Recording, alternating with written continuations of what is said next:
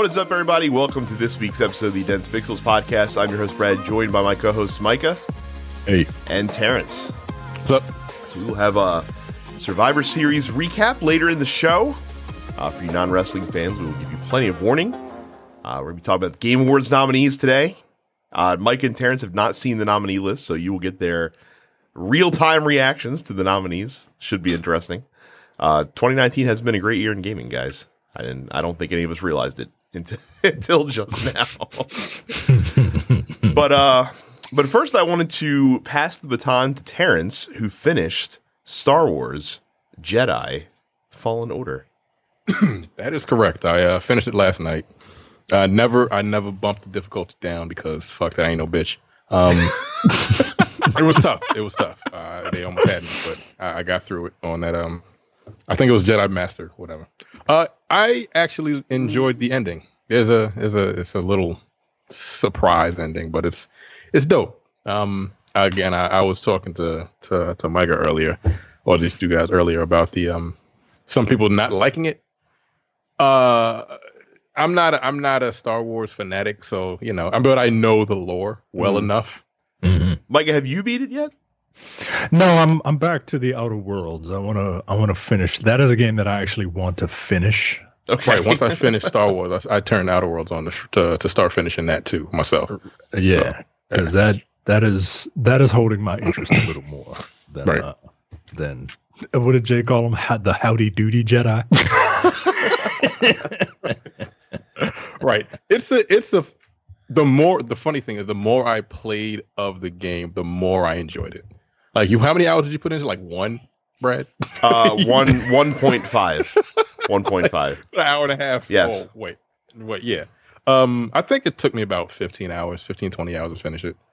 Because of the difficulty, and I died a lot. I'm not even gonna lie. But once you get more of his powers and you start using them in battle, like it becomes kind of dope. Like it's just a fun game. Like now I'm going back through it to explore and to try to collect all the shit that I didn't get, which I'm not gonna do. I'm just not, because some games, once you finish, like the secrets not secrets, but like other things that you haven't picked up, you get a item that makes them show up on the map. Nah, not in this game. You just gotta fucking traverse these gigantic maps to try to find these secrets. And I'm like, when I saw I was like 88% done with the map, and I'm like, I could have sworn I fucking traversed the whole thing. But then another secret opened up because I have a move that I didn't have before. It's like Metroid. You get moves that you can open up more of the map. Nah, I'm not gonna get the platinum trophy for this game. I'm just not. Fair enough. But it's a fun. Like, I really like it. It's a really good game. Like it's a solid game. And I wanted a single player action adventure game, and this kind of satiated my thirst for that. Good. You should give it another try. I will not, though. I will not. Like I said, I'm much more likely to check out Outer Worlds at some point than I am to revisit Star Wars. I don't think I will. Jedi Fallen Order. Yeah, and I started, and there was a free demo for Borderlands 3 that I hadn't picked up. That's fun. It's a fun game. I'm not going to buy it, though, because I don't think I'm going to finish it. Yeah, I don't think I'm going to finish it. I think I'm Borderlands out, honestly. It's a long game, too. I'll put like 5 hours into it. That little preview I had, I put 5 hours, and I had just got off the fucking ship that you get. Yeah, like that intro section, that does take a good 5 to 6 hours. So. But yeah, like the guns feel so much better than the first three games. Like, they have a lot of weight to them, and they just all feel different. Yeah, I picked it back up last week because Destiny, I've pretty much done everything I can do this season in Destiny, so I've got to wait for the next season to start. So I picked Borderlands back up because I hadn't done the Bloody Harvest event yet. And that I forgot how fun. Like I said, even not playing it for a month, how fun and how cool the guns are. Like the traversal is way better. Like, you couldn't climb up shit before. Like, the slide improves your ability to duck behind cover and all other shit. Like, it's fun, but again, I don't think I'm gonna. It's $40 now because it's Black Friday sale going on PlayStation 4 right now. But I still don't think I'm gonna buy it. Who did you pick? The dude with the drone. Oh, Zane. Oh, okay. Zane, yeah.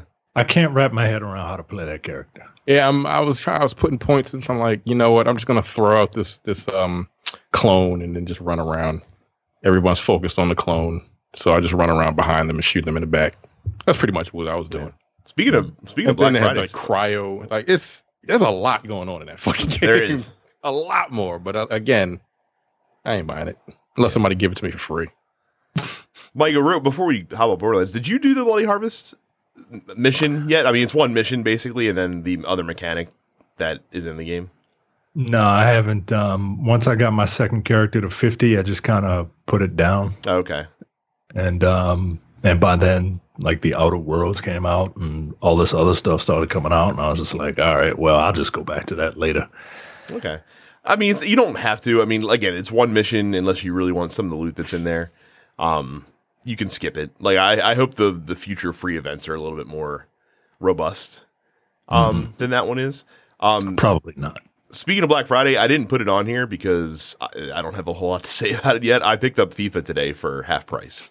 So I started playing FIFA 20. So you're still part of the problem. A little bit. I mean, but look, I gave them half the amount of money that I normally No, would. but you're gonna. How much money are you gonna give them with those fucking? Oh, trading card $0. bullshit I don't spend money, real money on Ultimate Team. Huh. Okay. There, like if you play it casually, which for FIFA I play it casually compared to most people, you really don't have to. Like you can get a decent team, with just the in-game rewards that you get. Now, if you want a full team of fucking 87 to 90 overall players, yeah, you're gonna have to kick out some money dollars. But I don't need all that because I can compete with a good chemistry squad of 83 level players. So, and that's all you need. So no. Is that how many people on a soccer team? What? No, I'm talking about their overall ratings. I'm not talking about the amount of players that you have. I was about to say, what the fuck? I don't know anything about soccer. No, it's just much like Madden, Micah. The players all have an overall skill rating that is kind of a combination of all their individual attributes that they have.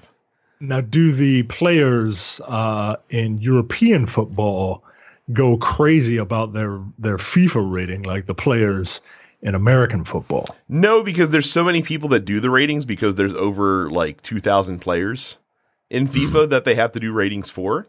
Whereas in Madden, I think they have one guy that does all the ratings, and since it's one guy, he could be lobbied individually by specific players.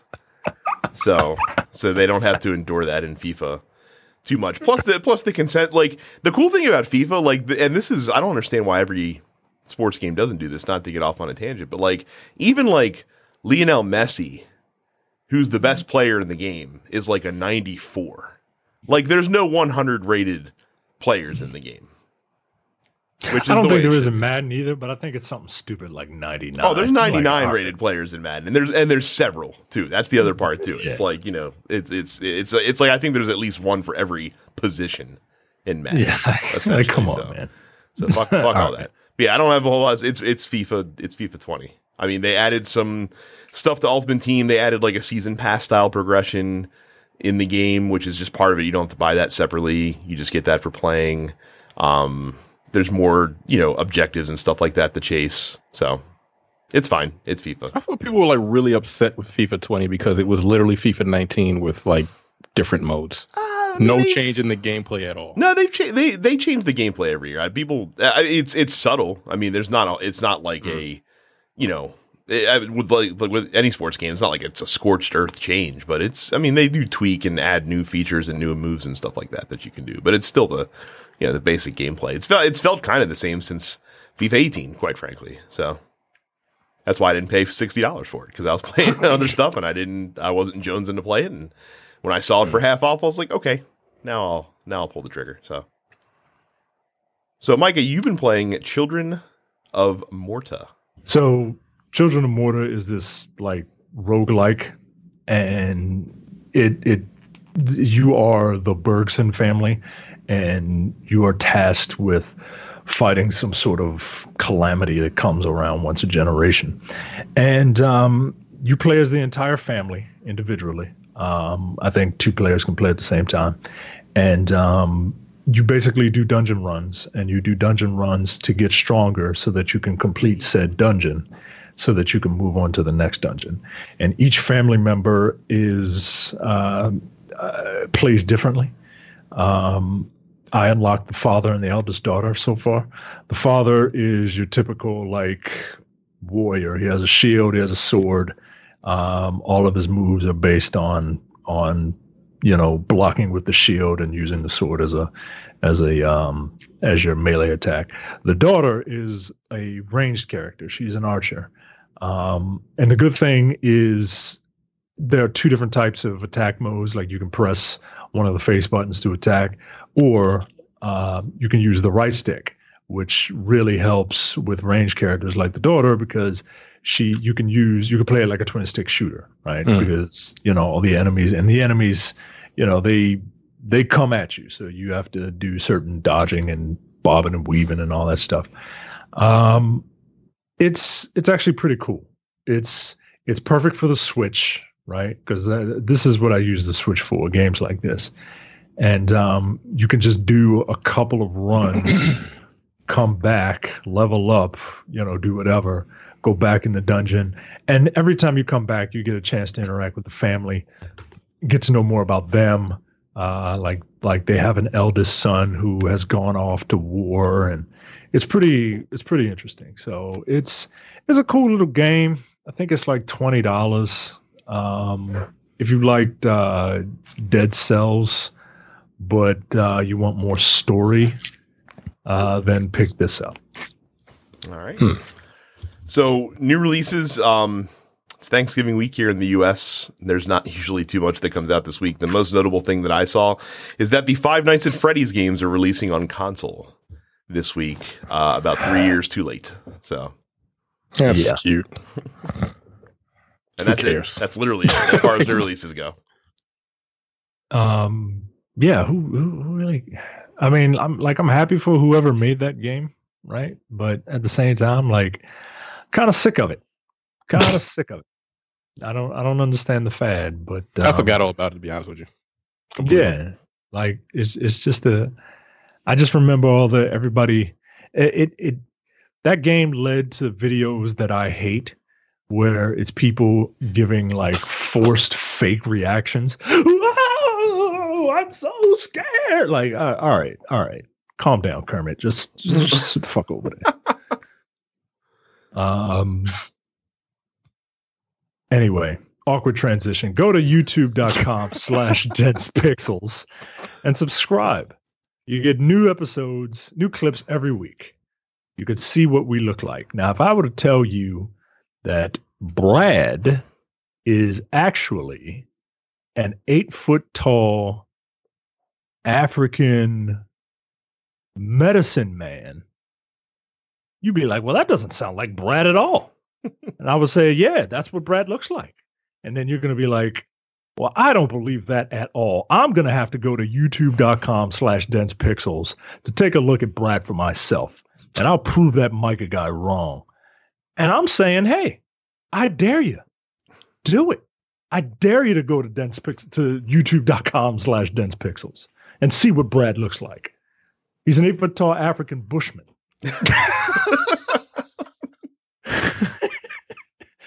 While you're on the internet, go to densepixels.com/premium and sign up.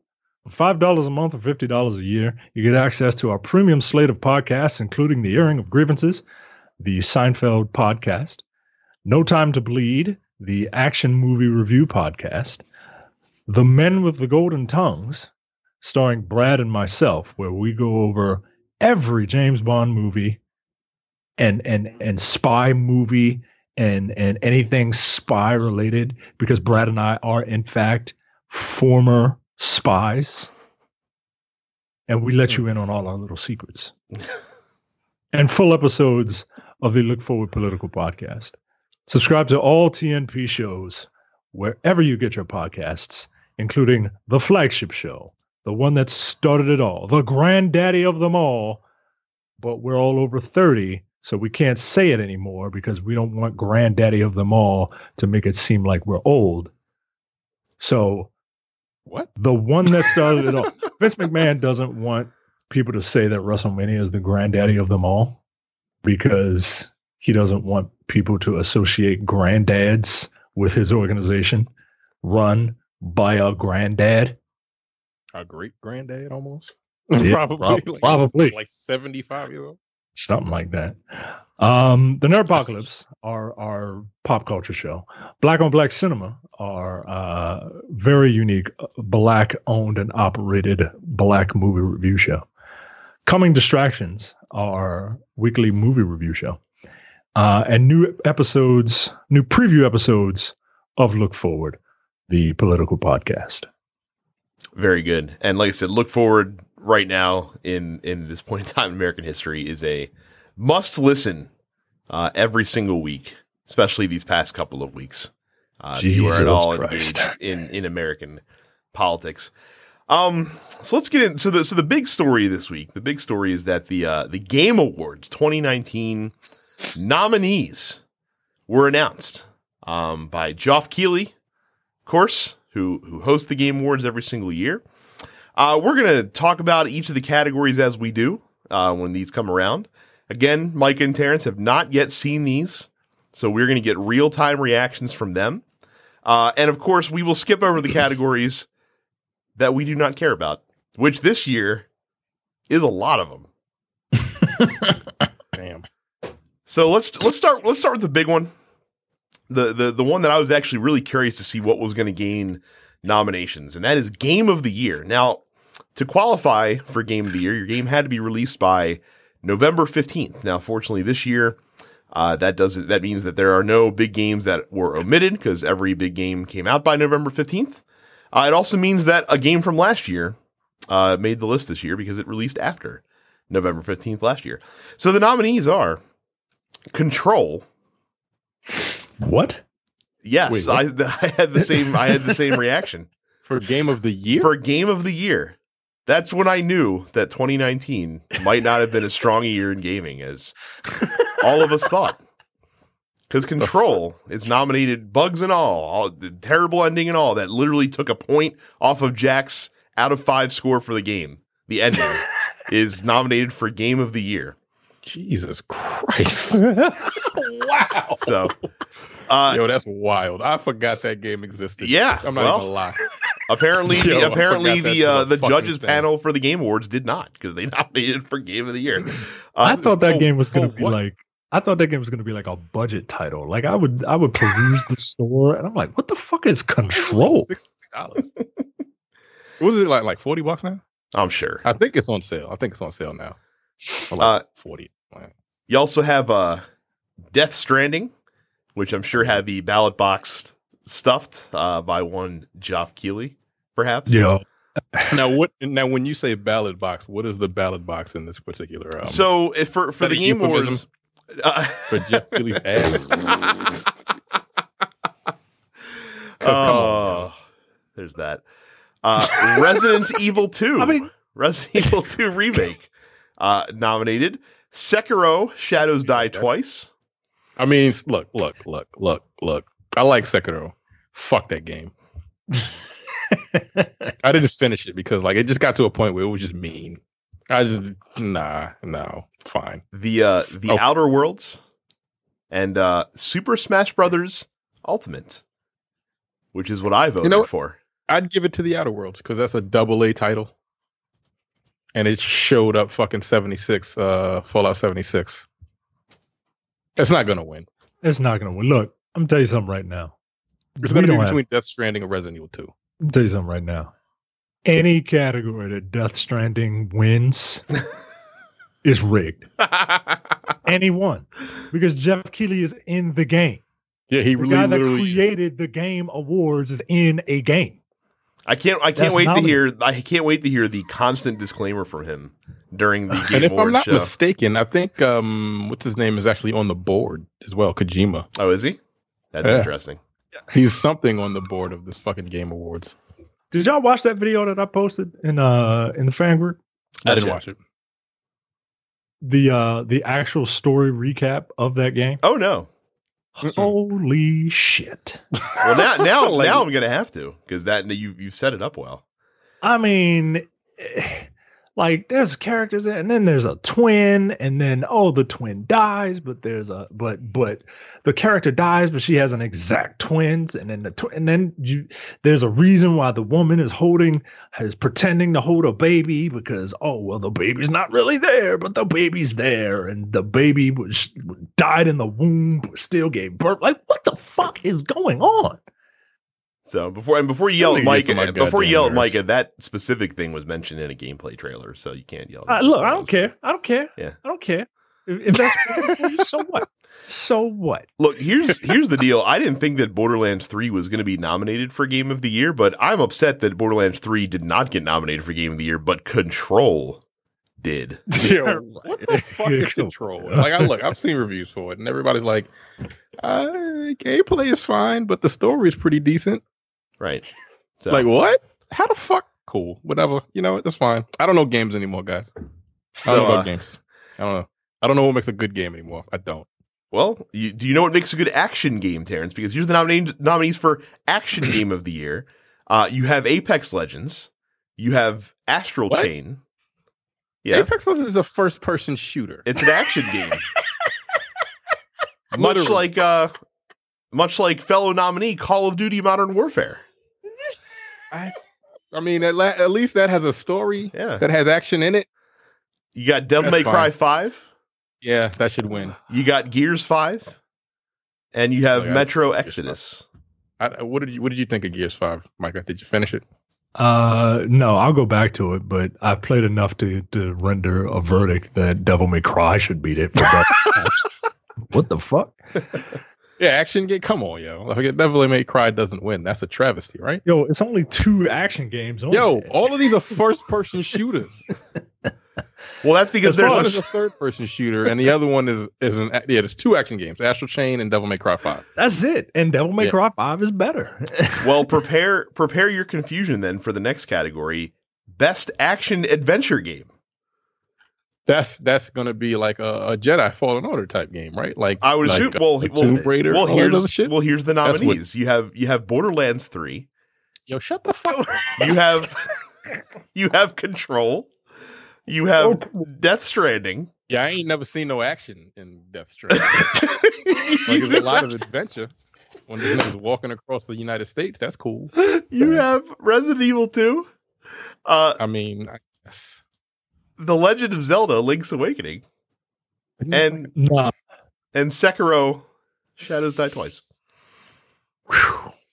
Sekiro and why is Borderlands a first-person shooter and best action adventure game, but not what was the other one? Best action game? Well, so here's how they define it: an action game is for the best game in the action genre, focused primarily on combat. Whereas action adventure is for the best action adventure game combining combat with traversal and puzzle solving.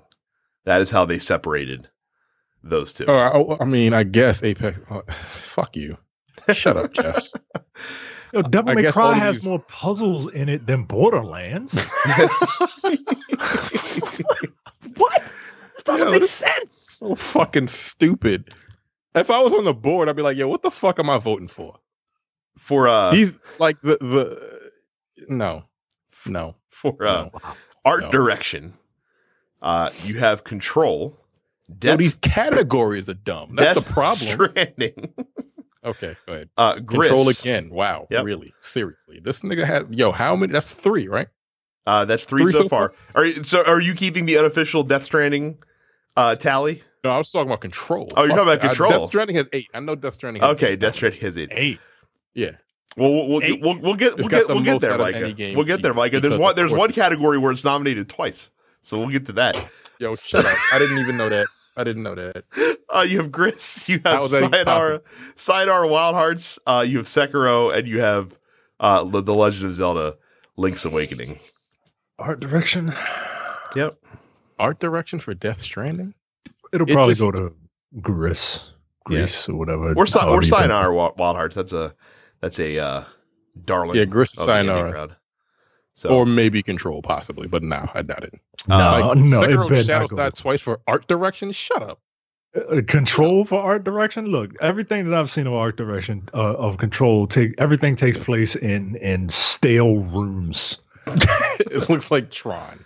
Well, right. well, It Micah, doesn't look good at all. not only does Control look amazing, but it sounds amazing because its fourth nomination is for audio design. God damn. Alongside Call of Duty Modern Warfare, Gears 5, Resident Evil 2, Sekiro, and Death Stranding. Yeah, they just For audio fucking just design. swapping out the same 7 games. Right? At this point. The award for Best Community Support. This is for like ongoing games. Apex Legends, Destiny 2, Final Fantasy 14, Fortnite, and Rainbow Six Siege. Destiny 2 better win this, considering them. Considering they parted ways from fucking Activision, and like people are still playing it strong. Final Fantasy 14. Yeah. Look, Fortnite. Yeah, Fortnite will probably win it. You're right. Like people watched a fucking black hole for 72 hours, however long it was. So yeah, that's probably gonna win. Community support. For Content Creator of the Year, I've only heard of Dr. Lupo and Shroud. I know Shroud. Yeah, that's it. I don't know this fucking. We will go ahead and skip Esports Coach of the Year, Shut up. which none of us would be able to. Shut up. We have the Esports Event of the Year, the Overwatch Grand Finals, EVO, Fortnite World Cup, IM Katowice 2019, whatever that is, League of Legends World Championship, and the International. I mean, if Evo don't win, I don't care. And it won't win. So I don't You're care. right. It's gonna be like fucking League of Legends. Esports Game of the Year, which I'm pretty sure they just have the same 5 games nominated every single year because it's CSGO, Dota 2, Fortnite, League of Legends, and Overwatch that are nominated. I don't look. I don't know why the fuck Counter-Strike is like 75 years old at this point, right? Yeah, we're gonna Counter-Strike now since like 2001. we're gonna skip over all the esports stuff because we Yo, don't have esports host? yeah. Yo, that's like First of all, where the fuck is Yipes? Fuck you. This I don't is even, I don't even know who that is. I don't know who disrespect. I don't know who Alex Mendez is. they He's disrespect the only person of fighting. color. Oh, well, no, Duan. Okay. Candace is her American. Esports host. That's like saying. That's like nominating Joe Buck for an award. Like what the fuck? I mean, Joe Buck does get nominated for sports Emmys. Right, he gets nominated for sports Emmys, not Emmys. What the fuck? Like, I mean, this is it's still an Emmy. It Nah. counts the same. nah. Yo, He's Nah. an Emmy award winning broadcaster. I don't know why. Family Game of the Year. Yo, what the fuck is? No. You're not skipping over esports player. Where the fuck is Sonic Fox? Oh, Come that's on. a fair point. They disrespect fucked up, fighting yeah. games, man. They Hey, disrespect fighting games. Just wait till we get to Fighting Game of the Year. That's 2 categories away. I don't even want to know. That's gonna be Yo, fun. I'm ready, I man. might cut this shit the fuck off. We're I might gonna just get to podcast. Family Game first. We got Luigi's Mansion 3, Ring Fit Adventure, which Carrie actually really likes. Super Mario Maker 2. Apparently that's really good. Yeah. Ring Fit Adventure. Mario Maker 2, Smash Brothers, and Yoshi's Crafted World. They should just call this Best Nintendo Game because that's pretty much going to be what this category It's the whole of the Switch is fucking filled with. okay. All right, so here's Fighting Game of the Year. Okay, ready for this? Buckle up, kids. Oh, fuck you. I'm Buckle looking up. at it right now. Buckle Fuck up. off. So we got Dead or Alive. I hope Mike is not looking at it. I can't wait to get his reaction. not looking at it. Dead or Alive 6, Mortal Kombat 11, Samurai Showdown, Super Smash Bros. Ultimate, and Jump Force. Yo, what? What? Johnny actually texted me about this, and he's like, I can't believe they nominated Jump Force, and I'm like, I'm pretty sure they just listed every fighting game that came out in 2019. Honestly, yeah. Yo, do you Yeah. do you need to have 5 nominees? No. Right. You really don't. Like, it's gonna be either Mortal Kombat 11 or fuck no. See, now Super Smash, man. Does Smash come out? Yeah, it'll be Smash. It's either gonna be Mortal Kombat 11 or Super Smash Brothers. Yeah, and I think it'll be Smash Brothers How the fuck did they put Dead or Alive 6 in there? because apparently you need 5. Yo, Apparently. Jump Force. The Fresh Indie Game Award presented by Subway, recognizing a new independent studio that released their first game in 2019. You have Zaum for Disco Elysium, Nomada Studio for Gris, Dead Toast for My Friend Pedro, Mobius for Outer Wilds, Megacrit for Slay the Spire, and then House for the Untitled Goose Game, which is probably going to win just because of the Untitled Goose Game, though it should be the Slay the Spire people. Game direction. Can you guys name the 5 nominees for game direction without having looked at it? Yeah, I didn't look at it. Death Stranding. Correct. 1. Sekiro. 2. Correct. Yes. That was game of the year. Modern Warfare. No, game not nominated. Terrence, that's 1 strike. Control. Yes. Yeah, because what else? Because what are the other ones? What were the game of the year ones? I can't. Look, those are the only 3 I remember because they keep coming up. You also have Gears 5? Nope, no Gears. Resident Evil 2 and Outer Wilds are also on the list as well. Oh, Outer Wilds. Okay. Yeah. Not Outer Worlds. Not to be confused with Outer Worlds. Yes. Outer Wilds. That came up before Outer Worlds. All right. Independent game, we have Baba Is You, Disco Elysium, Katana Zero, Outer Wilds, and Untitled Goose Why'd you Game. skip games for Impact? I mean, what does that even mean? Nobody knows what it means. Yeah. No, But it says for a thought-provoking game with a pro-social meaning or message. Got Concrete Genie, Gris, Kind Words, SJW Life Award. is Strange, because yeah, pretty much, and Sea of Solid. Well, whatever. I don't know what any of those games are.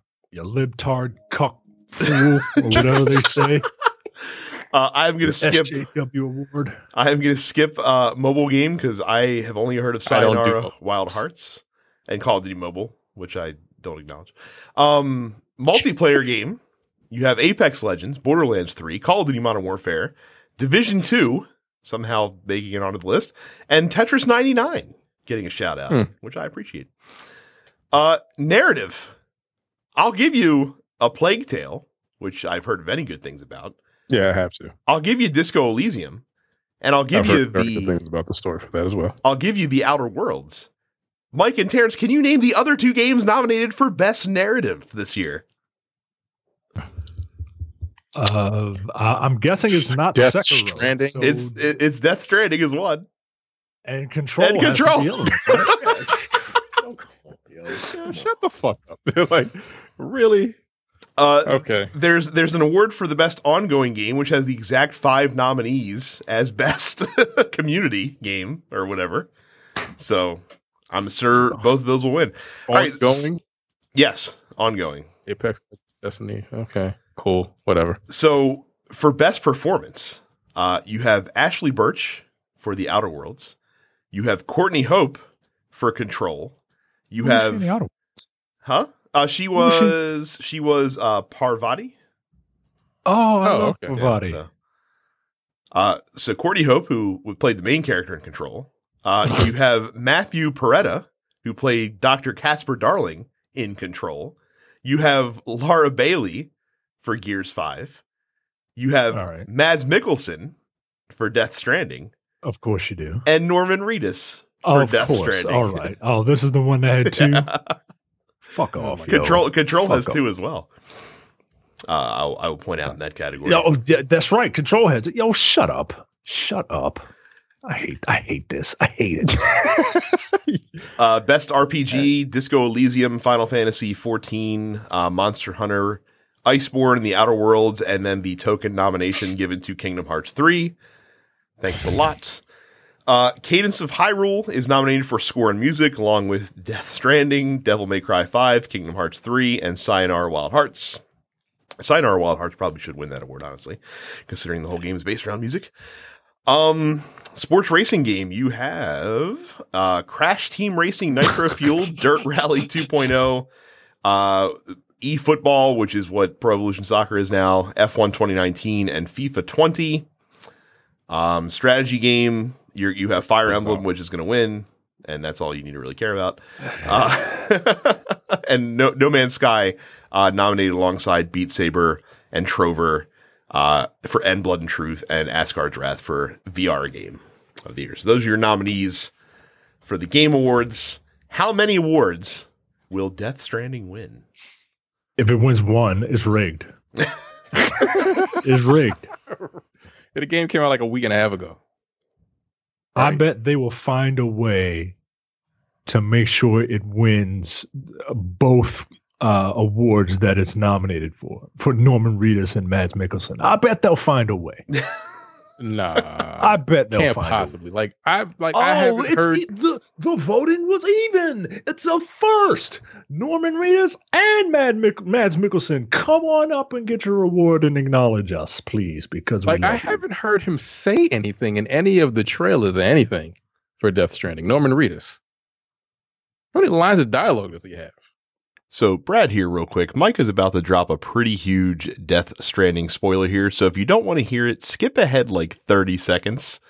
This one caught us a little off guard, to say the least. So, 30 seconds ahead if you don't want to hear the spoiler. Norman Reedus is the son of Mads Mikkelsen's character. Fuck you.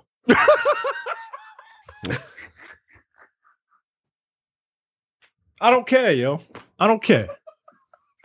If you bought that game, you finished it. So, fuck off. I'm going to add a spoiler alert in there probably in post. I don't care, yo. I don't care. That game... Yo, that's fucking... oh, shit. That's fucking funny. And that's ridiculous at the same goddamn time.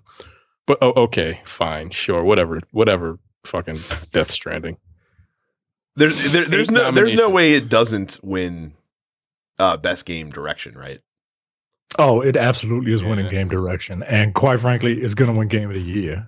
No, fuck. I'm looking at the game of the year though. Yeah, it's between Death Stranding, Resident Evil, and The Outer Worlds. I think. I will be shocked if it doesn't win game of the year. Like Control has so many fucking nominations. Yo, was it really that good?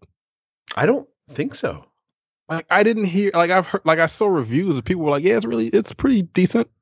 It's buggy as fuck, but like if you can get through all of that, it's good." I heard it's one of those games that they have to kind of sell you the ending because it kind of ends in an unsatisfying way. So it has how did this get best art direction? Like I'm looking at a screenshot of this now, and it doesn't. All right, you're right, Terrence. I'm in the same boat with you. I don't know anything about games anymore. Yeah, I don't know what makes a good game. I don't. So weird fucking nomination.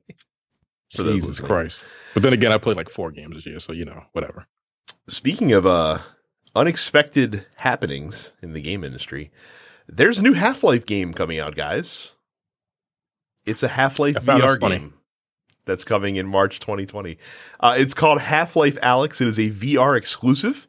It is supposedly a prequel that is set in between Half-Life and Half-Life 2. You'll play as Alyx in the game, as the title would suggest. You'll get gravity gloves, which is apparently how you're going to manipulate objects in the game world. People that have played it said that it's good. They said the game's around the same length as Half-Life 2 is going to be.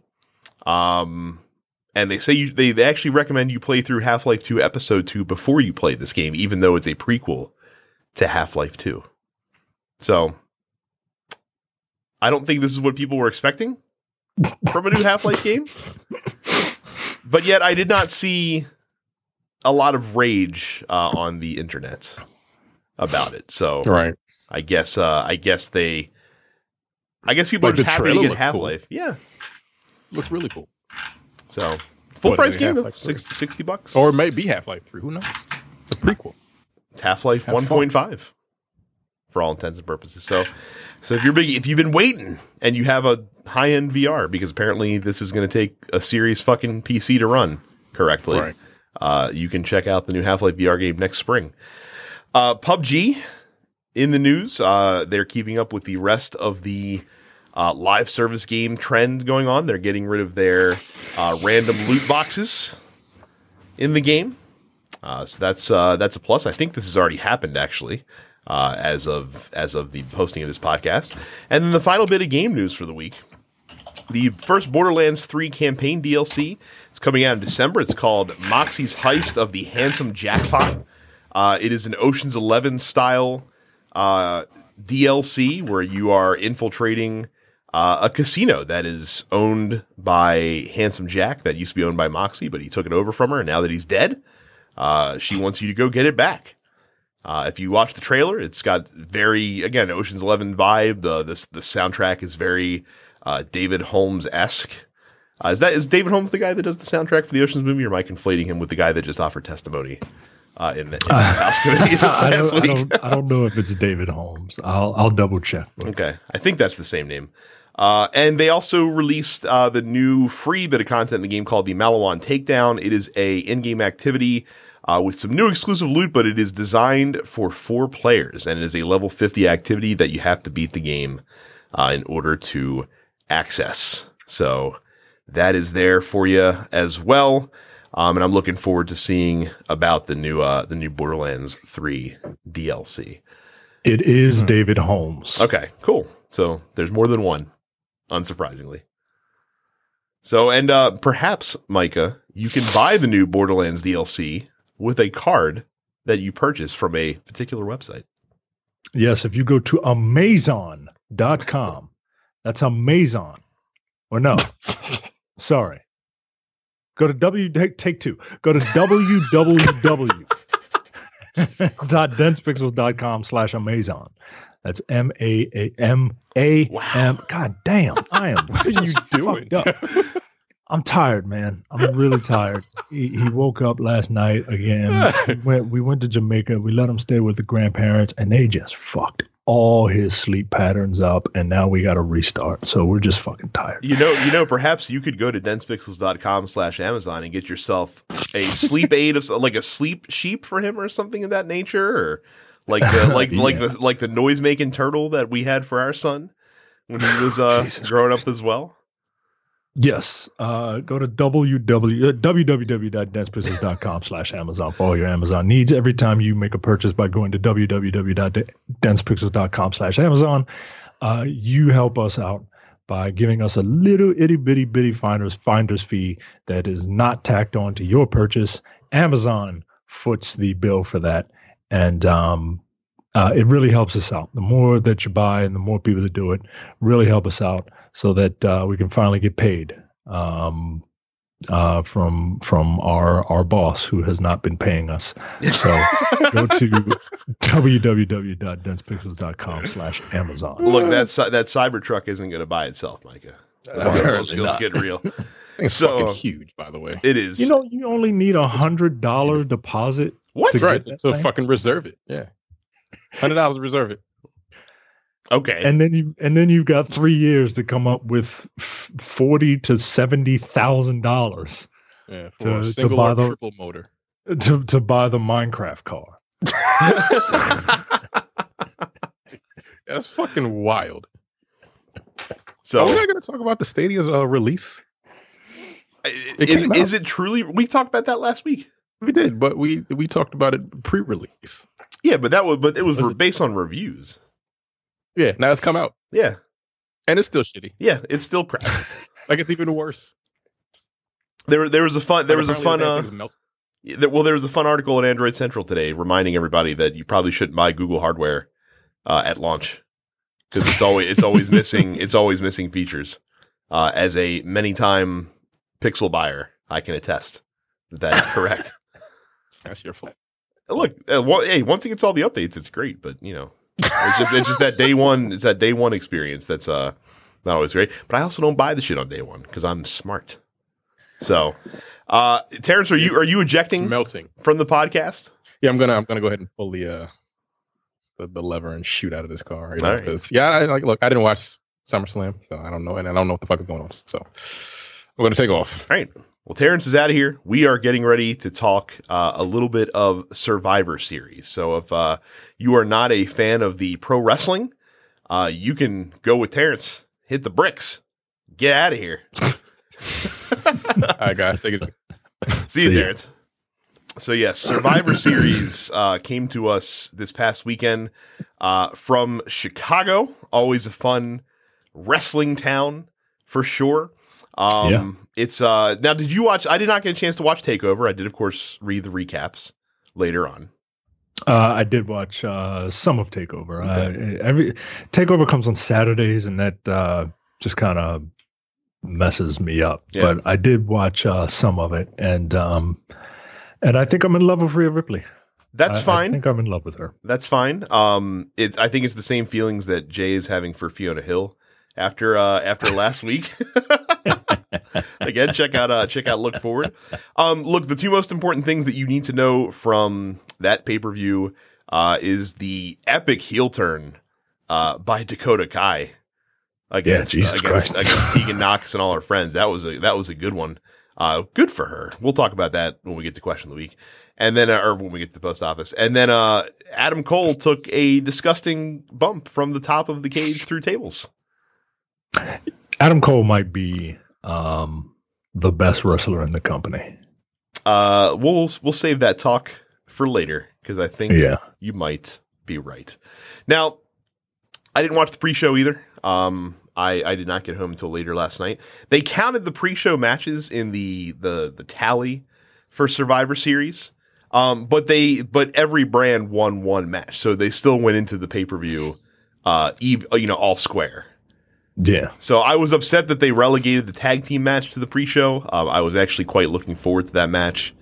I believe the War Raiders won that one, or the Viking Raiders, whatever the fuck their team name is now, if I'm not mistaken. I know Leo Rush. No, you're talking about the. You're talking about the main show. Yeah. No. I'm talking about the pre-show still. The tag team champion triple threat match. There was some weird tag team battle royale on the pre-show. Well, that was there too, and that was won by a SmackDown team. And then Leo Rush won the slap together cruiserweight match that they had between Leo Rush and the only two other cruiserweights that aren't in NXT. At this point, since 205 Live is now basically a part of NXT, so there is that. So like I said, we start the pay-per-view that proper. We're not counting the pre-show in the official tally, because like I said, it's all square anyway. Now look, they had NXT and Survivor Series for the first time. They're in Chicago. There was never any guess as to how this was going to go. Right. They were going to be popping for NXT wrestlers all over the place, for sure. Death Phoenix had a dope blazer, I noted, when they showed her before the pay-per-view started. Very cool. Very Lawler-esque, but much more classy. And we kicked it off with the ladies Survivor Series match. We're not going to list all the participants because that's too many people, 15 people in this match. Now, here's my problem. And this was kind of an issue, and they addressed it better on the men's side as well. So you had War Games the night before, and you had, these, you had Candice LeRae and Io Shirai, using War Games to end a blood feud, and you have, Bianca Belair was also on the heel side in that match as well, and she's on this Survivor Series team, and it's weird, you almost have to treat Survivor Series as its own microcosm event, essentially. You can't pay attention to anything outside of what's going on in the Survivor Series, essentially. Yeah, it's a one-off, right? And they try to justify by they've got their differences, but they have to come together because they're so proud of their brand. They don't care, guys. It's very weird. You got to treat it as a what if story, right? And then the other thing is that they would be very inconsistent in kind of attributing how much damage some of the NXT wrestlers took as a result of participating in War Games the night before. Some guys were really beat up, and Rhea Ripley, you wouldn't have even known that she had just wrestled in essentially a 2-on-4 handicap match inside of a double steel cage the previous evening. Yeah. So there was a point where Charlotte speared Io Shirai, and Io Shirai has the best ladies sell of a spear that I think I've ever seen. That was pretty fantastic. Also, cannot wait for the Rhea Ripley Charlotte feud that is inevitably coming in like a year or two down the road. Yeah, I think she's got to dethrone Shayna Baszler and have a run at the title for a while. So you won't see her take on Charlotte Flair for a while, but I'm looking forward to it. Yeah, it's gonna be pretty fucking cool. Now, we did have a little bit of story building in this match. Asuka and Charlotte were having some getting at each other's throats, both on the Raw team. Asuka hit Charlotte with the green mist, which led to Charlotte getting eliminated, and then Asuka just dipped out of the match her damn self. That's being paid off apparently tonight on Raw. They're going to be fighting 1-on-1, and I'm sure that's probably just laying the groundwork for a feud to come. And I think there's supposed to be Charlotte and Becky Lynch versus the Kabuki Warriors at TLC has already been advertised, I think. Oh wow! So that's that might be setting that up now. Sounds pretty cool. I was laughing. I don't know if you were laughing at Natalya and Sasha Banks coming together in this temporary alliance, knowing exactly what was about to happen because I too watched WWE television 3 months ago. I mean, apparently, like even the commentators were like, "Don't trust her, don't like. What are you doing?" But yeah, it look, you can see it coming. I enjoyed it anyway because I don't like Natalya, but it really makes Natalya look stupid. It does. Because again, like Sasha Banks literally returned from her hiatus when Natalya was eulogizing the year anniversary of her father's death in the ring. And then they teamed up and she helped Natty perform a heart attack on I can't remember which NXT wrestler they eliminated with that. But yeah, like how did you not see that coming? Right. We all saw it coming. That's fine. Now, there's a point in the match where Io Shirai and Candice LeRae both got injured. And it was unclear as to how that happened. So they both were helped to the back. And then we come down to Rhea Ripley and Sasha Banks as the final two participants in the match. But then Candice LeRae and Io Shirai were just allowed to gallivant back down to the ring and get involved in shenanigans. Yeah. Well, first of all, when I was walking around or doing something and I had it on television and my wife was downstairs, she'll watch a few minutes of it before she's like, I can't take this anymore. and I came back in and she said, "Oh, two of these two are injured." And just the way she said that they were injured, I was like, oh wow, like they really didn't sell that at all. Well, no, you could tell it was a kayfabe injury just by how the other competitors were reacting. Like that was definitely like a planned portion of the match, essentially. Okay, it doesn't really make sense, but I'll roll with it. I mean, were they protecting Sasha? Like, were they making it just that she didn't have to take a clean loss from Rhea Ripley? That's the only thing I can imagine is that they were keeping her safe. While still putting Rhea Ripley over a bit. Maybe. Because towards the end of this match, I'm like, all right, well, this has to be a vehicle for Rhea Ripley, right? Mm. Like I know Sasha has there's rumors of Sasha being like a bit of a diva and, always wanting to be the victor of the thing that is first, right? Mm-hmm. But you can't Sasha doesn't need this. You know what I mean? Right. So yeah, I was very happy when she didn't win. But yeah, I guess you're right. I guess it's to keep her strong or whatever. Yeah. So Rhea Ripley wins on the distraction, basically the interference from Io Shirai and Candice LeRae. So NXT takes the Survivor Series lead. And with this match, and I did this with the other ones, I looked at whose stock benefited the most from the match, kind of like I do in the Royal Rumble, where even if someone doesn't win, like it still helps their career. And I think that obviously Rhea Ripley and Bianca Belair were probably the two biggest standouts, or the two people helped the most by this match here tonight. Yeah. So yeah. Quick backstage segment. Seth Rollins confronted Kevin Owens, who was the secret partner for the NXT Good Guy team in War Games the night before. Of course, Kevin Owens also on Team Raw, so Seth questioned his loyalty to Raw, and Kevin Owens predictably questioned called Seth Rollins out for questioning somebody's loyalty, which is a fair thing to do. Now, I put this on here because I have to point out that Seth Rollins wearing a Michael Jordan Bulls styled like jacket feels like a heel move. Yeah. What do you think of Seth Rollins? I think currently, I think he's got to turn heel. I think obviously the babyface shtick has worn thin with the audience. And I like him as a heel anyway. Like he's a shitty heel. He's a scumbag. So he is so much better as a heel in everything that he does. Just for something down to the sound of his voice, just gets on your nerves, right? And he's the perfect heel. He's not quite a chicken shit heel, right? Because he can go.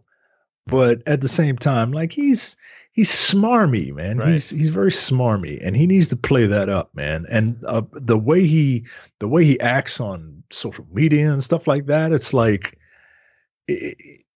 I don't know, man. But he needs to go full heel, man. You don't like me? No, well, I built it up. I can burn it down. Like, yeah, all right. Well, like, let's embrace some of that, man. Yeah. Because he has, and I hate to keep using this phrase, but he has lived long enough to see himself become the villain. It's time to go ahead and embrace that shit. Speaking of guys that I don't know how they were ever allowed to be baby faces, Roderick Strong is too good at being a douche to be anything but a heel. The next match was the secondary title matchup between AJ Styles, Shinsuke Nakamura, and Roderick Strong. Now, during this match, so obviously I'm a huge Undisputed Era mark. I love Roderick Strong. I think he's a great wrestler. But could you imagine if you take AJ Styles and Shinsuke Nakamura, and the third man in the match is the former North American champion, the Velveteen Dream? Yeah, I would have liked. He's injured, isn't he? He's hurt right now. Yes, that's why he dropped the ball. Yeah. I would have. I like that guy. He's got a weird gimmick, but he's all in, and he's not afraid to look, foolish. He still needs, but he's not ready yet. You know what I mean? Right. But this would have been a very good platform for him to showcase his talent, especially with Nakamura. Could you imagine like the weird dude off that those two guys could have had with one another? That would have been amazing. That would have been great. So I found myself kind of wishing that Velveteen Dream would have been involved in this match. So this one was interesting because I expected this to be the best match on the card, honestly, given the guys involved. But the first 10 minutes were slow. I really enjoyed the last third of the match once they picked up the pace a little bit, but this was a slow moving match at the onset in this one. You did get a fake out on the predictable Tower of Doom spot. Thank God. Super happy about that. And you also had one of my favorite triple threat endings that doesn't seem to get used enough, where AJ Styles leveled Nakamura with the phenomenal forearm, and before he could make the cover, Roderick Strong tosses him out of the ring and steals his pin to get the shit heel triple threat victory to put NXT up to Cobb for the night so far. It was a fun match, but yeah, it was backloaded. It was backloaded. That is a good way to put it. So we move on then to the NXT Championship match. Pete Dunne, who won a triple threat match the night before, gets to wrestle against Adam Cole, baby. Now listen. Adam Cole's walking down to the ring. He gets on the apron, and they're talking like, well, like we got to show you what happened last night to Adam Cole, showing the bump that he took off top of the cage. And I said to myself, I'm like, you better wait 30 seconds though, because he's going to do his thing in the middle of the ring where he stands there and throws his hands in the air and the whole crowd shouts "baby." Yeah. But they cut away from that to show the replay. Mike, are they going to cut away from Triple H spitting water on the ring apron when he comes down to the ring? No, they're damn right they're not. Fuck out of here. I was pissed off when they did that shit. I was so angry. I mean, that you got it later because of course, since it's a championship match, they did the boxing style in-ring announcements, so you still got to get it later on, but I was pissed. I was really mad. I was really mad about that. Adam Cole accompanied to the ring by taped ribs in this match. So the story with this match is that Adam Cole got fucked up in War Games. Pete Dunne fucked his knee up in the triple threat match. So this was just basically two beat up dudes just trying to survive against one another. Yeah. And it was a really fucking good match, I thought. I mean, this was it for me. I loved this match. It's always like I don't get a chance to watch wrestling on Wednesdays as much as I want to. And I don't know if NXT plays. Does NXT play the full show on the network now that it's moved to USA? I would hope so. I don't see why they wouldn't. All right, I'll have to check because that's the only time I'll be able to watch it is like while I'm at work on Thursdays or something. But I don't get the point is I don't get to watch NXT as much as I want to. And every time I see NXT superstars wrestle, I'm like, yo, this is so much better than what is going on the main shows. And WWE does a very, very good job. Like, I know people like to shit on WWE.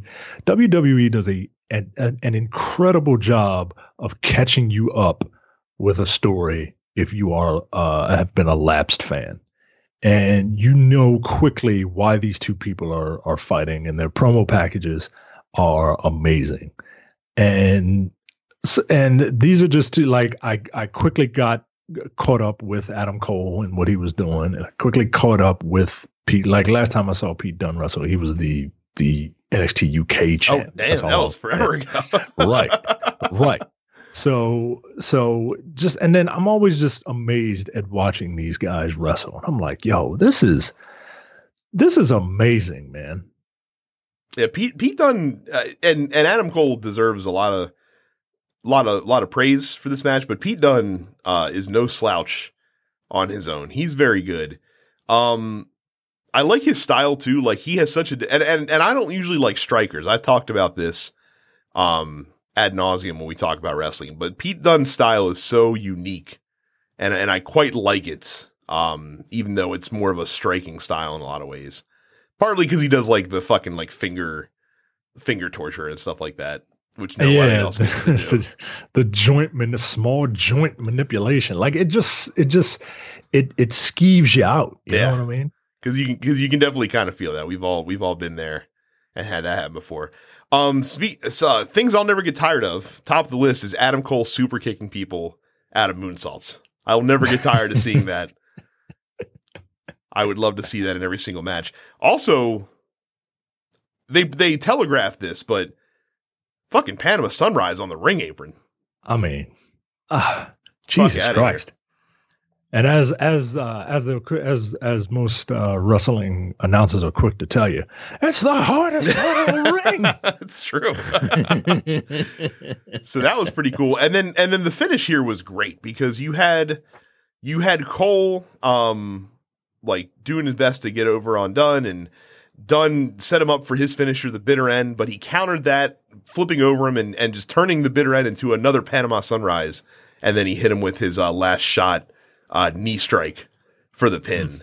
There was also a good moment where both of them were making the good, like, I can't believe this dude won't stay down face kind of, and the camera caught that pretty well. So that was a good image for that match. But what a great match. Adam Cole retains, of course, as he was always going to. I mean, this match was slapped together just to kind of fill out the card a little bit for Survivor Series and to feature NXT a little bit.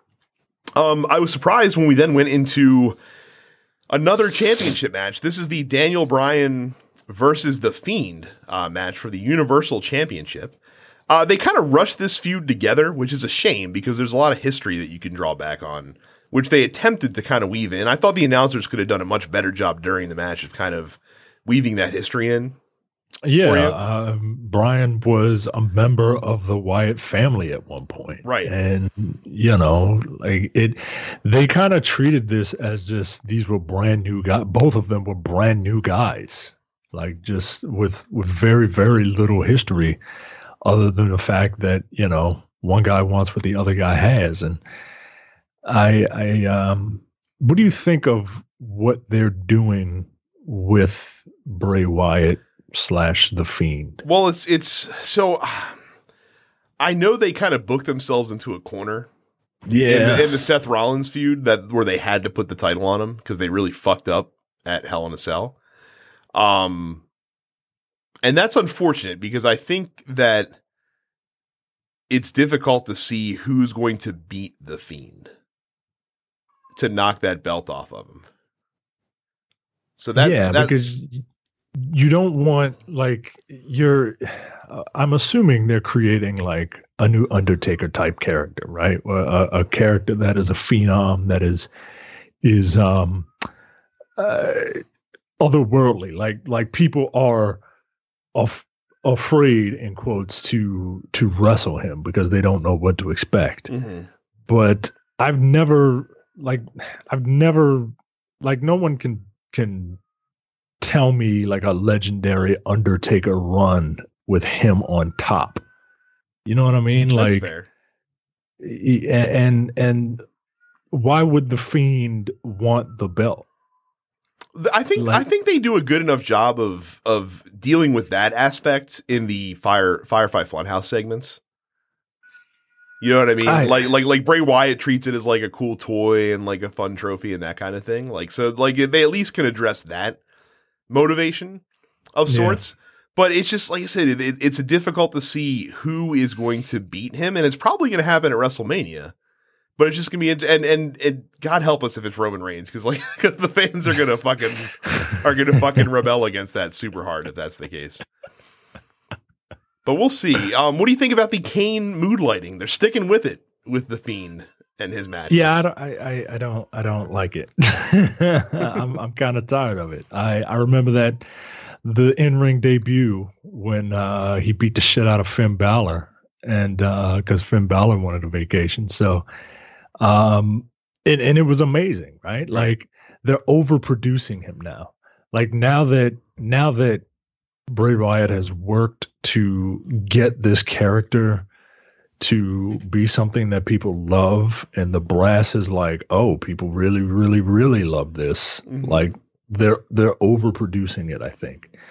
And remember when the Firefly Funhouse first started and people didn't know what the hell was going on, and now Michael Cole is like, Michael Cole is like, well, and get ready for another wild segment with the Firefly Funhouse. like like this is supposed to be like taking over. You know what I mean? It's supposed to be a force that's just kind of entering, and it's supposed to be chaotic, like a crazy it's funny because you kind of had the same effect that the old NWO advertisements had during like Nitros back in the day. Yeah. So it's they haven't fucked it up yet, but I say that sentence very specifically with that word "yet" right at the end of it. Now, I will say this match was excellent, and I have to give credit where credit is due. The match would not have been as excellent as it was if not for the crowd performing their part with Daniel Bryan as they did. Yeah. Like they needed the crowd there for those yes moments and for all that, and to get behind Daniel Bryan at the right time in order to make this work. And they definitely came through. I would like to see this feud continue onward because I think they could do an interesting story with it. So I hope this wasn't just a one and done, because I don't think they gave it enough time to breathe with this one. So, but The Fiend retains against Daniel Bryan. He beat him with the Mandible Claw, countering the running knee. And the Fiend still gets to no-sell finishing moves. So that's still a thing that's happening. So now we turn to the men's Survivor Series match. Now, I was super excited for this match because the Hoss fight potential that was in this match was off the charts. I mean, there's a bunch of big beefy dudes in there, man. Right?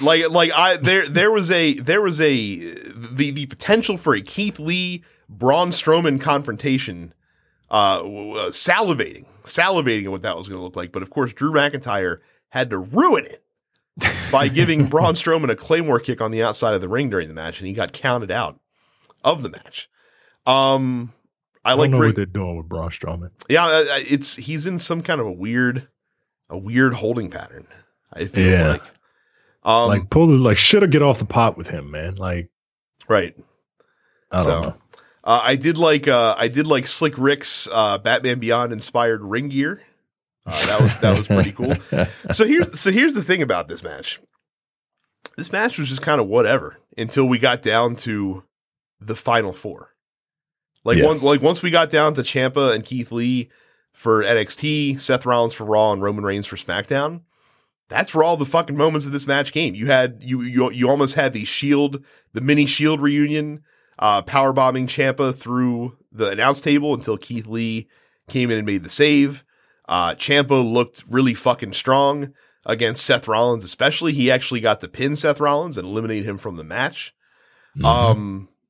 He looked good for Roman Reigns, but the guy who won not only Survivor Series, but also the lead up to Survivor Series, because they have made Keith Lee look like $1 million fucking dollars over the past several weeks leading up to this event.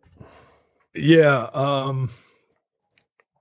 First of all, Keith Lee has a look that is just unique, mm-hmm. right? Like, he's not, bodybuilder type. He doesn't look athletic. He looks like a big ass teddy bear, right? Like, he looks like a big 300-pound teddy bear. You know what he is? He is the evolutionary version of like a Bam Bam Bigelow or a Vader. Yes. He can fucking move, dude. And it's amazing to see this big ass dude just running at high speeds and jumping up and down and doing shit off the top rope. And he hit Roman Reigns with the biggest bump I've ever seen Roman Reigns take ever with his Spirit Bomb. I mean, that thing was, I thought it was about to drive him through the mat. And then he kind of like stands him up and to make sure that the shoulders are really fucking down. And Roman Reigns is a big fucking dude, man. Like, this isn't just like, Kevin Owens doing a pop-up powerbomb on someone his equal, which is also impressive. Like, Keith Lee holds you up for a second, kind of like the last ride, and then fucking drives your ass down with a sit-down powerbomb, man. And it's wow. So, but he did not get the fall on Roman Reigns with that. But it was about as close as you can get. Like, they were disputing on the announce team whether or not Roman Reigns was successful, because the referee actually hit the mat for 3, but then popped up immediately. He's like, no, that was 2. Like, he couldn't hold the count up, basically. Right. Which I don't know if that was on purpose or not. That might have been planned. It might have not been planned. We don't know. It took 2 Superman punches and a spear to fell Keith Lee. So yeah, he got the acknowledgement from Roman Reigns after the match, the endorsement, as it were. There is no way that within the next 2 months we're either going to see Keith Lee on SmackDown or he's winning the North American Championship at whatever the next takeover event is. One of those two things is going to happen for sure. All the all the wrestling news says that Vince McMahon fell in love with Keith Lee. Oh, of course, after that, right? He fell in love with him, man. So he is prepare for him to have a rocket strapped onto him, man. Because Yeah, that was a hell of a performance. And like I said, he's looked amazing, and he's so good at a lot of small stuff. Like the endearing thing for me is they were on the last episode of NXT before the pay-per-view. They did the thing where, Raw invaded and SmackDown invaded, and there was the big brawl, and basically everyone was having their turn in the ring to get their stuff in. Like, so one guy would come in and do his finisher on some dude, and then another dude would come in behind him and he'd do his finish on him. Well, the moment that I saw, so Keith Lee, I can't remember who he spirit bombed. He spirit bombed somebody, tossed him out of the ring. And then Ibar from the Viking Raiders came in. And so, two big dudes squaring up, they're getting ready to go. And then Keith Lee just kind of like looked outside the ring and smiled. And then both those dudes fucking ran off the ropes and both did like the no touch fucking flip to the outside on the pile of people. But just like the express, but Keith Lee gave that like little smirk that he does before he did it. And like that shit like that. Like that's fucking perfect. Yeah, man. I think so. The other thing I'll say is that they made a big fucking deal earlier in the night about the whole Kevin Owens loyalty thing. They could have done a lot more with that. The only thing that they did do is that Kevin Owens had the opportunity to frog splash either Ciampa or whoever was on the ground for SmackDown, and he like was on the top rope, like looking back and forth at who he was going to do it to, and then he of course did it to the SmackDown guy, which they didn't even address on commentary. Like they could have at least addressed like, oh, he didn't frog splash Ciampa, and then Ciampa eliminated him from the match shortly thereafter. So like I said, I feel like a bit of a wasted opportunity there to really have some fun with that. This that just goes to show that Kevin Owens knows his character and he's always present. Right. Like, whereas some of the commentators aren't, it's just, even though that's your job. Yep. I would agree. And then this also was a great match for Baron Corbin to increase his shit healery. I like that guy, man. You know what? I do too. I know the crowd fucking hates him, but they're supposed to. Like, that's the whole fucking point. Right. So SmackDown claws 1 back. So they is now NXT 2, SmackDown 1, Raw 0. So the next match. So this Rey Mysterio Brock Lesnar confrontation, was not looking forward to it. The one positive going into it is that at least there's no one that can ragdoll for Brock Lesnar quite as good as Rey Mysterio can ragdoll for Brock Lesnar. Like he does that thing where he can like slide out of the ring, like he can just slide on the ring apron and fly 10 feet out of the ring essentially onto the bottom rope, like that kind of shit. So I thought at least we would get to see Brock Lesnar do a murder. At least we would get to see him do a murder, and that might be entertaining. But that is not what we got. Instead, we got Brock Lesnar beating up on Rey Mysterio for a while until Rey Mysterio's son Dominic came down to the ring. But then the extended hope spot started where basically Dominic and Rey 2-on-1 Lesnar with low blows and a double 619 and a double frog splash off the top. Do we call that a 1238, which is 619 times 2, or do we call it a 12-218, which is 6 doubled, 1 double, 9 double? I like the 1238 better. Okay, I like that better. The Mysterios hit Brock Lesnar with a 1238, and this is the best callback, the longest callback that I've ever seen from WWE. It is a 100% certainty that Dominic is not Eddie Guerrero's son, because that frog splash was not good. It was ugly.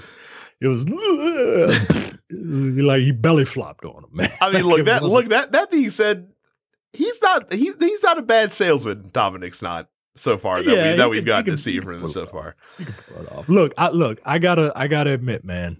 I gotta admit. Oh, they did get me for half a second. Like when they were both laying on top of Lesnar after the double frog splash, I was just like, are they really gonna do that?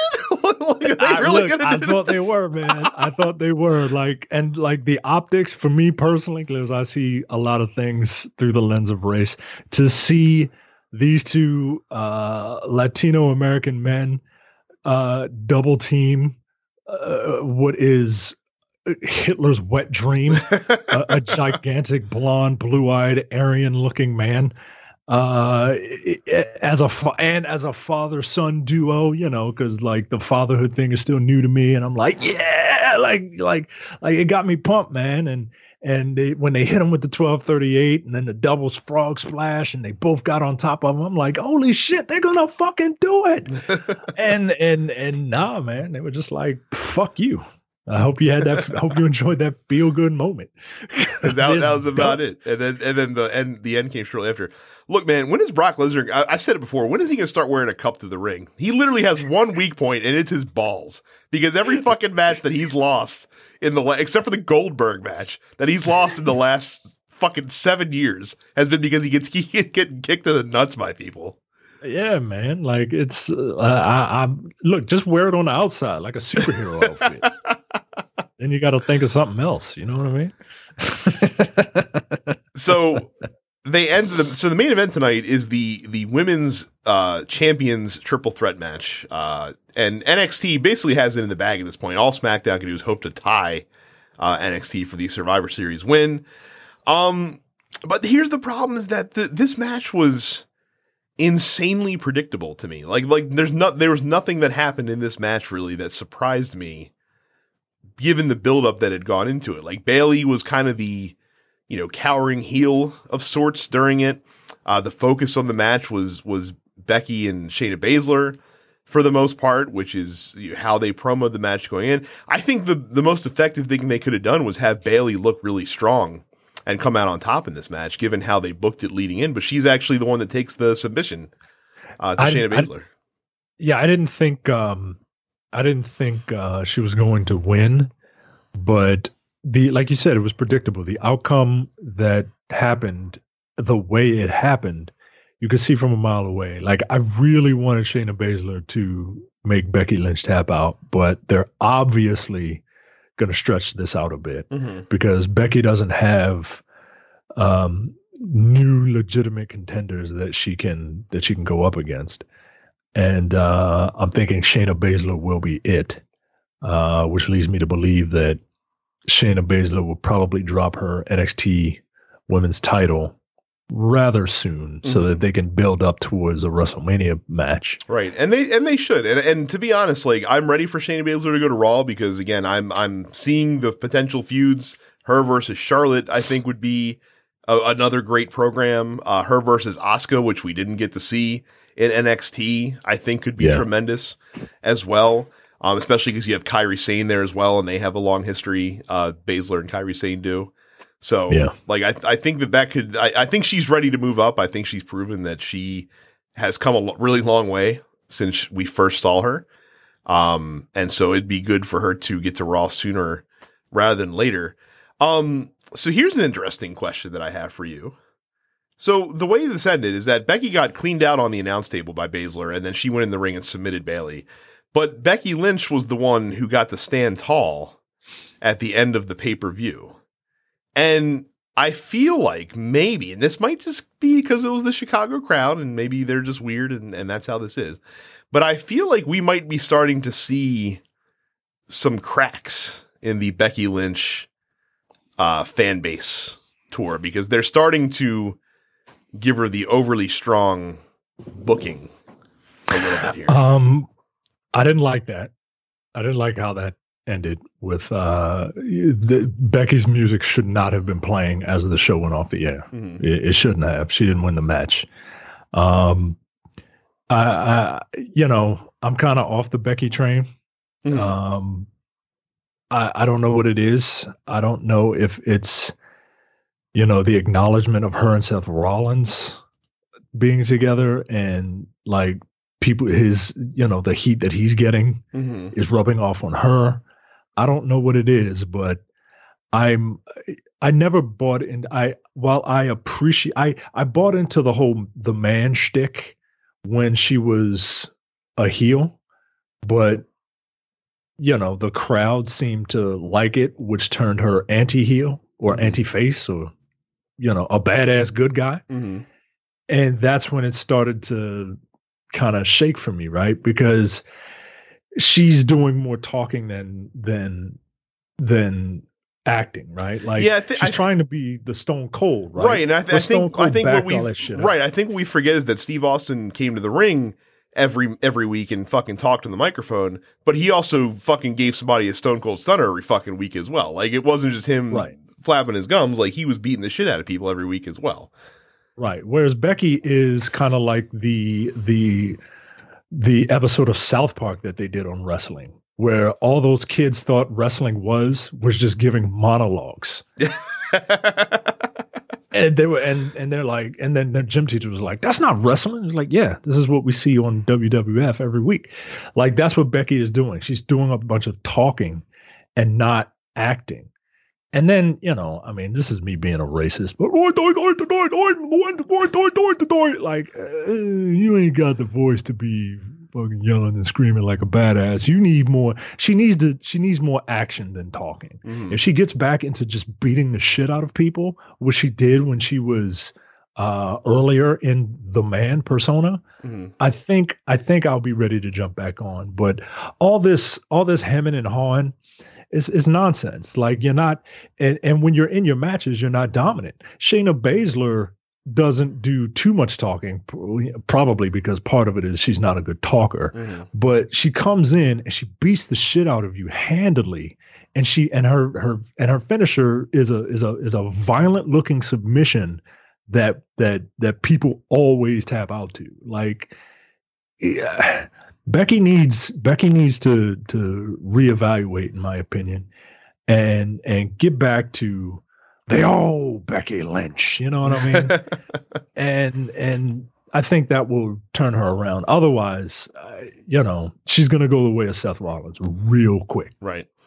So one question for you before we get into listener questions. Are we going to just start seeing a couple NXT matches on every WWE pay-per-view here from now on? Look, this pay-per-view did what I think it was supposed to do, and it made NXT it put NXT on an equal playing field. They're no longer the farm leagues. System. Yeah. Right. It gave them a platform, and they showed out. And this made me want to watch NXT. This didn't make me want to watch Raw. This didn't make me want to watch SmackDown. It made me want to watch NXT to see what's going on there. And I think that was the goal, especially now that they have direct competition on Wednesdays.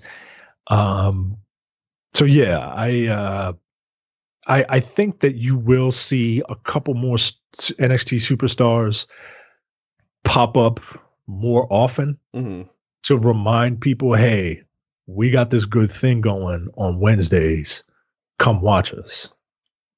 It'll be the wild card rule all over again. But let's hope they don't acknowledge it as, well, this is official, the wild card rule. Like just let it happen. You know what I mean? Okay. We'll go right into the questions here because Cam kind of spins off into this. So he says, are you guys scared that some Fox execs watched Survivor Series this weekend and are about to remind Vince how much money they gave him by requesting a bunch of NXT talent be moved to SmackDown? No, I wouldn't be too concerned about that because, like Micah mentioned, they have competition on Wednesday nights now, so it's in their interest to keep NXT to be as strong as possible. And they're bolstering it. I mean, Finn Balor is back in NXT. He beat Matt Riddle over the weekend. And he has got a new cool heel persona with that he's rocking down there as well. It wouldn't shock me to see Kevin Owens go back down, even though it doesn't seem like that's a guarantee at some point. So it seems like they're actually really focused on bolstering NXT. And look, with SmackDown, they actually have a stronger pool than we take a lot of wrestlers for granted, and because we see them all the time and have for several years, we forget like how quality they are. But like Roman Reigns, Daniel Bryan, The Fiend, fucking Baron Corbin, whether you like him or not, he's still making people hate him. Like guys like that are going to carry the day. New Day, obviously, so I think SmackDown's fine for right now. Yeah. For it being on network television, there's a certain tone that you have to have, and the wrestlers there, I mean, minus The Fiend, which is odd, but the wrestlers there match that tone. And yeah, and they're talented, man. Like people shit on WWE. No, man, the wrestlers are really good, man. It's just that, they're giving stupid shit to say. Yeah. And they're booked in stupid storylines about, cucking husbands and bastard children and shit like that. Like that's stupid. So speaking of that, Gary asks, alluding to your mention that apparently Vince fell in love with Keith Lee, how long will it take for Vince to try to move him to SmackDown or Raw and turn him into a pimp or put him in a Who's the Father storyline? Yeah, I swear to God, yo. I swear to God. I would take it as a personal affront because Keith Lee looks like our friend Rob. And if I have to endure looking at a guy who looks like our friend Rob be a pimp in a Who's Your Daddy storyline, I'm going to be really pissed. I think Malcolm at one point was like, he heard something about, Vince might get him and turn him heel or some shit. And I'm like, yo, that's so the wrong thing to do with this guy. Mm-hmm. It just, yeah. He's got a way too good face shtick right now.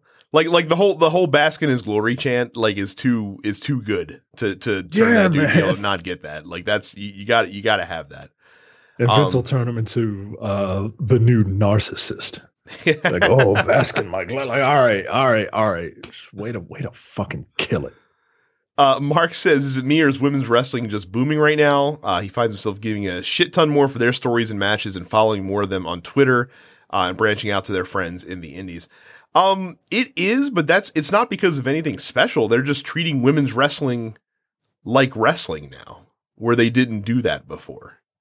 They really didn't. They hired a bunch of models in the 90s to get naked and roll around like some sort of Skinamax, porn. Like they're treating them, like you said, like the athletes that they are. They're hiring athletes, and they're not hiring models or just hiring models and then trying to train them.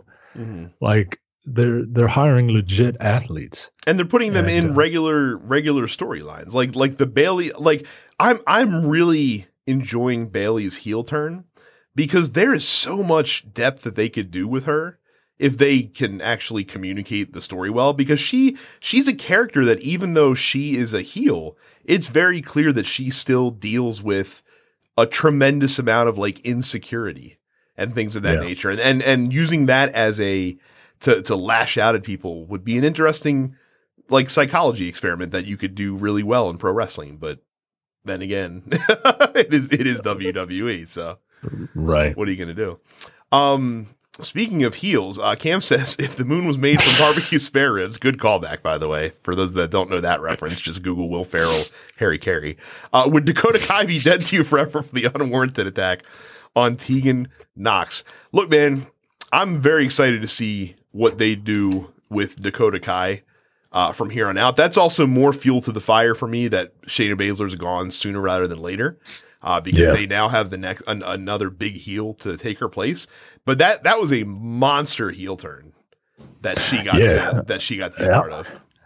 I was like, Jesus Christ, dude! Like this is she punched William Regal during the fracas.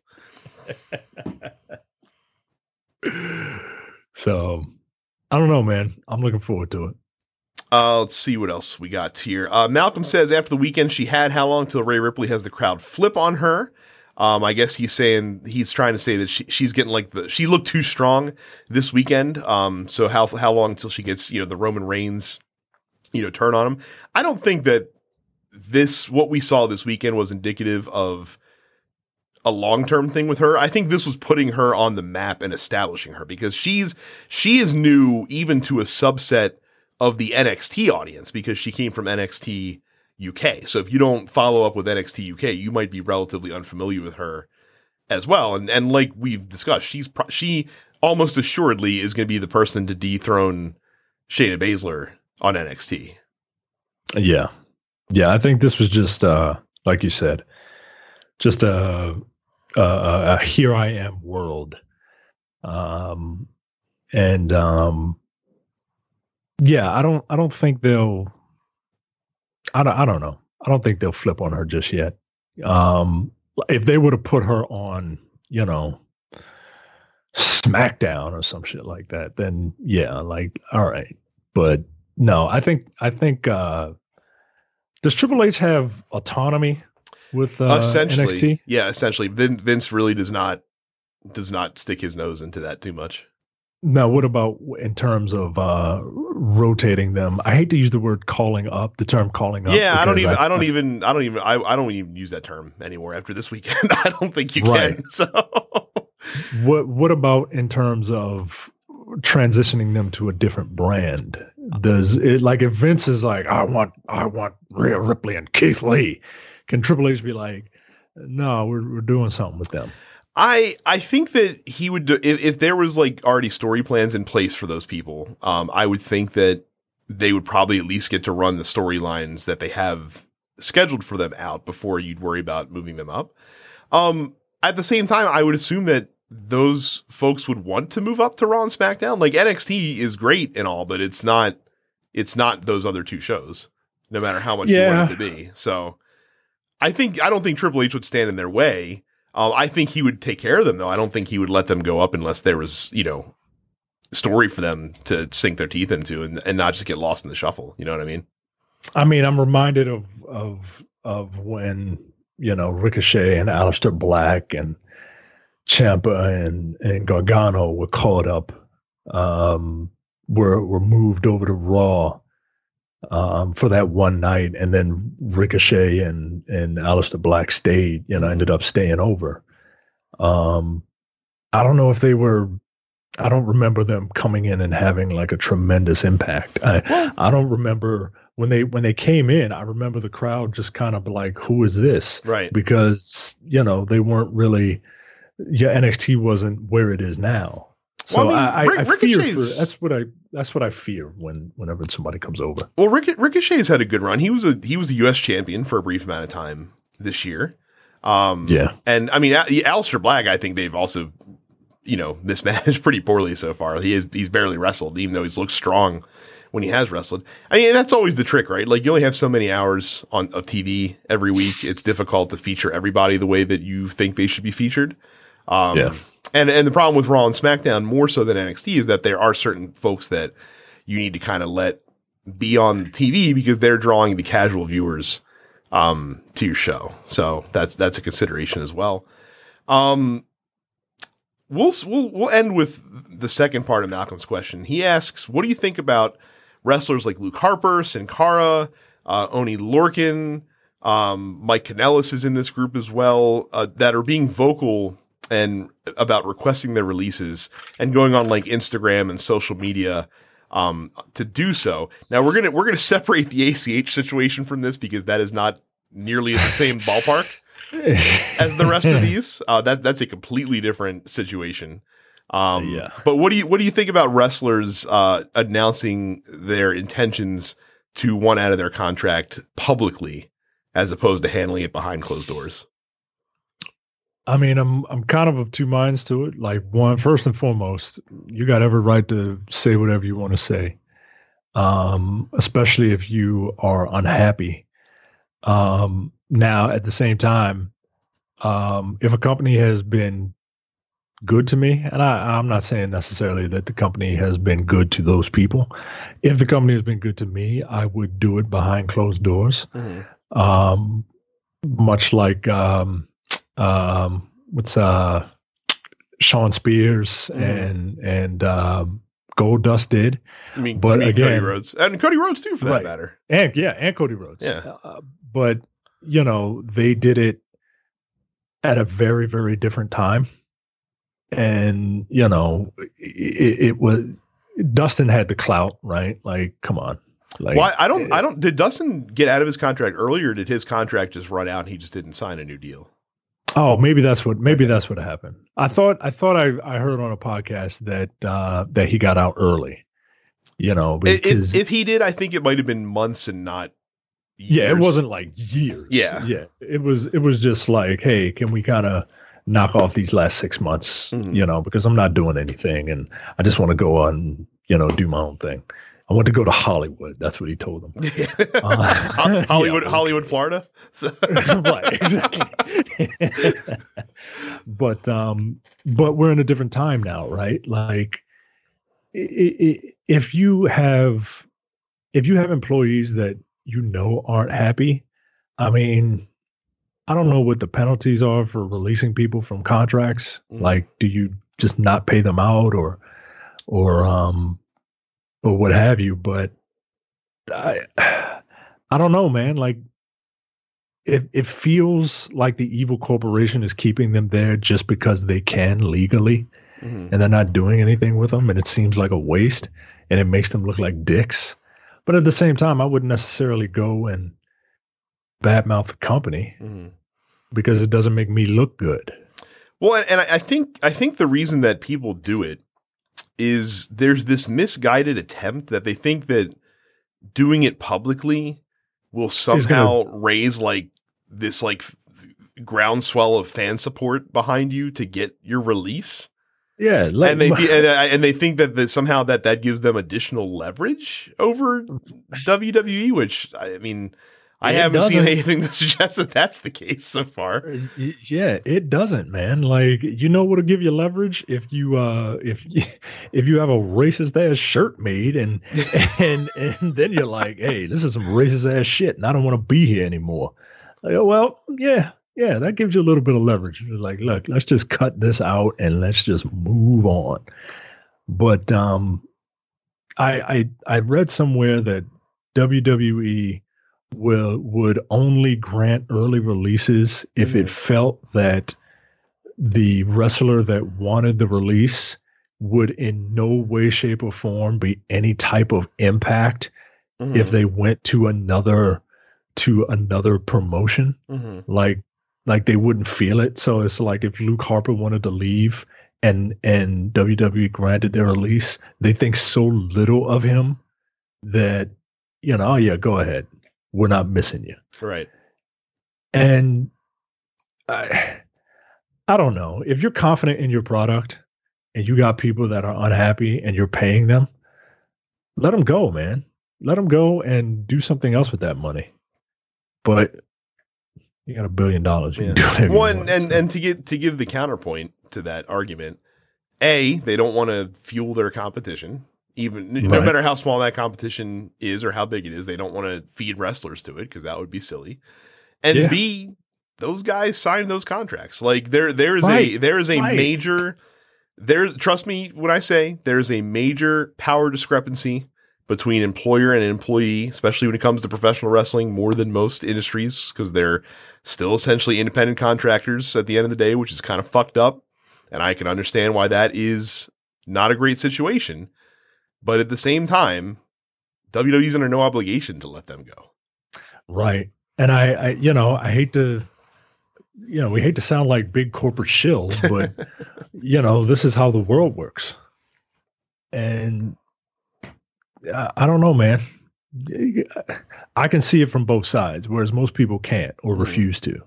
They see the big corporation should be benevolent.